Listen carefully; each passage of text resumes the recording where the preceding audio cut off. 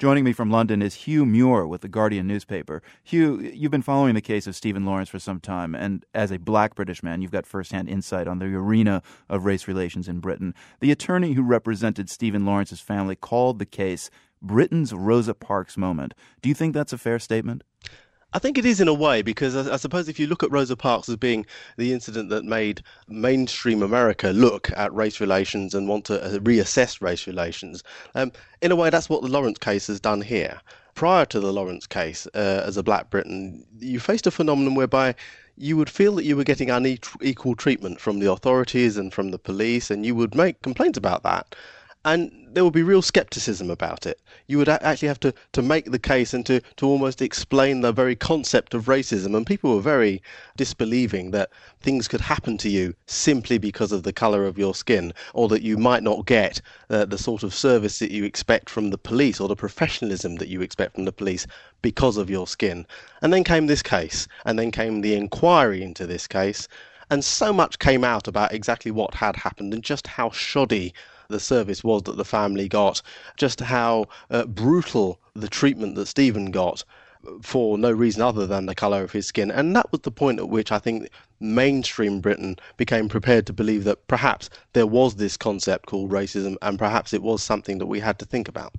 Give us a couple of examples of how you've seen race relations change in the past 20 years. I mean, even small changes.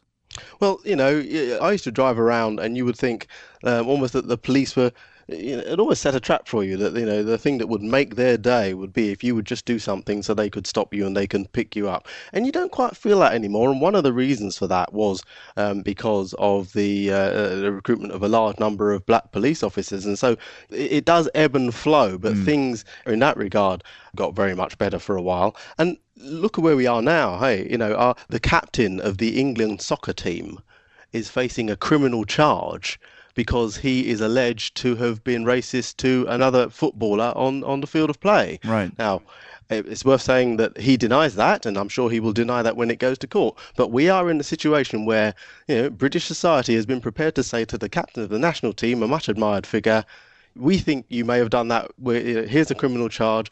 We're going to take you to court and we're going to sort it out. In 1992, of course, we had the Rodney King case here in the U.S., in Los Angeles. It's not an exact parallel to the Stephen Lawrence case, but essentially the African-American community felt there was a miscarriage of justice. Do you see any similarities between the two cases? Well, only in terms of, a community seeing this as being the line in the sand. What was interesting about this was that I had a conversation with someone just a couple of days ago before the verdict, and they said to me, "How's it going?"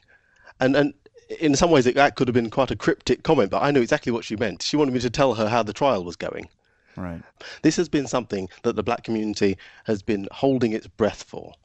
Yesterday, what you saw was almost an outpouring of relief that the jury had done what we saw to be the right thing, what we perceived to be the right thing. So how do blacks in London regard the police now? There's still a lot of suspicion. I think it's a relationship that ebbs and flows, and I think that things got considerably better in the aftermath of the inquiry into the investigation into Stephen Lawrence. Many people will tell you now that they've got quite a lot worse again.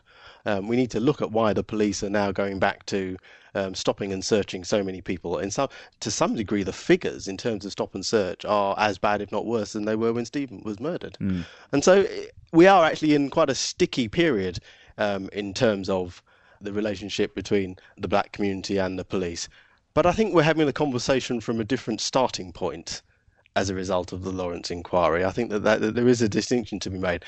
But no one here is wanting to pretend that everything is fine because of it. We've learnt some things because of the Lawrence inquiry, but there's still a lot of work to do, and particularly in the area of relationships between the black community and the police.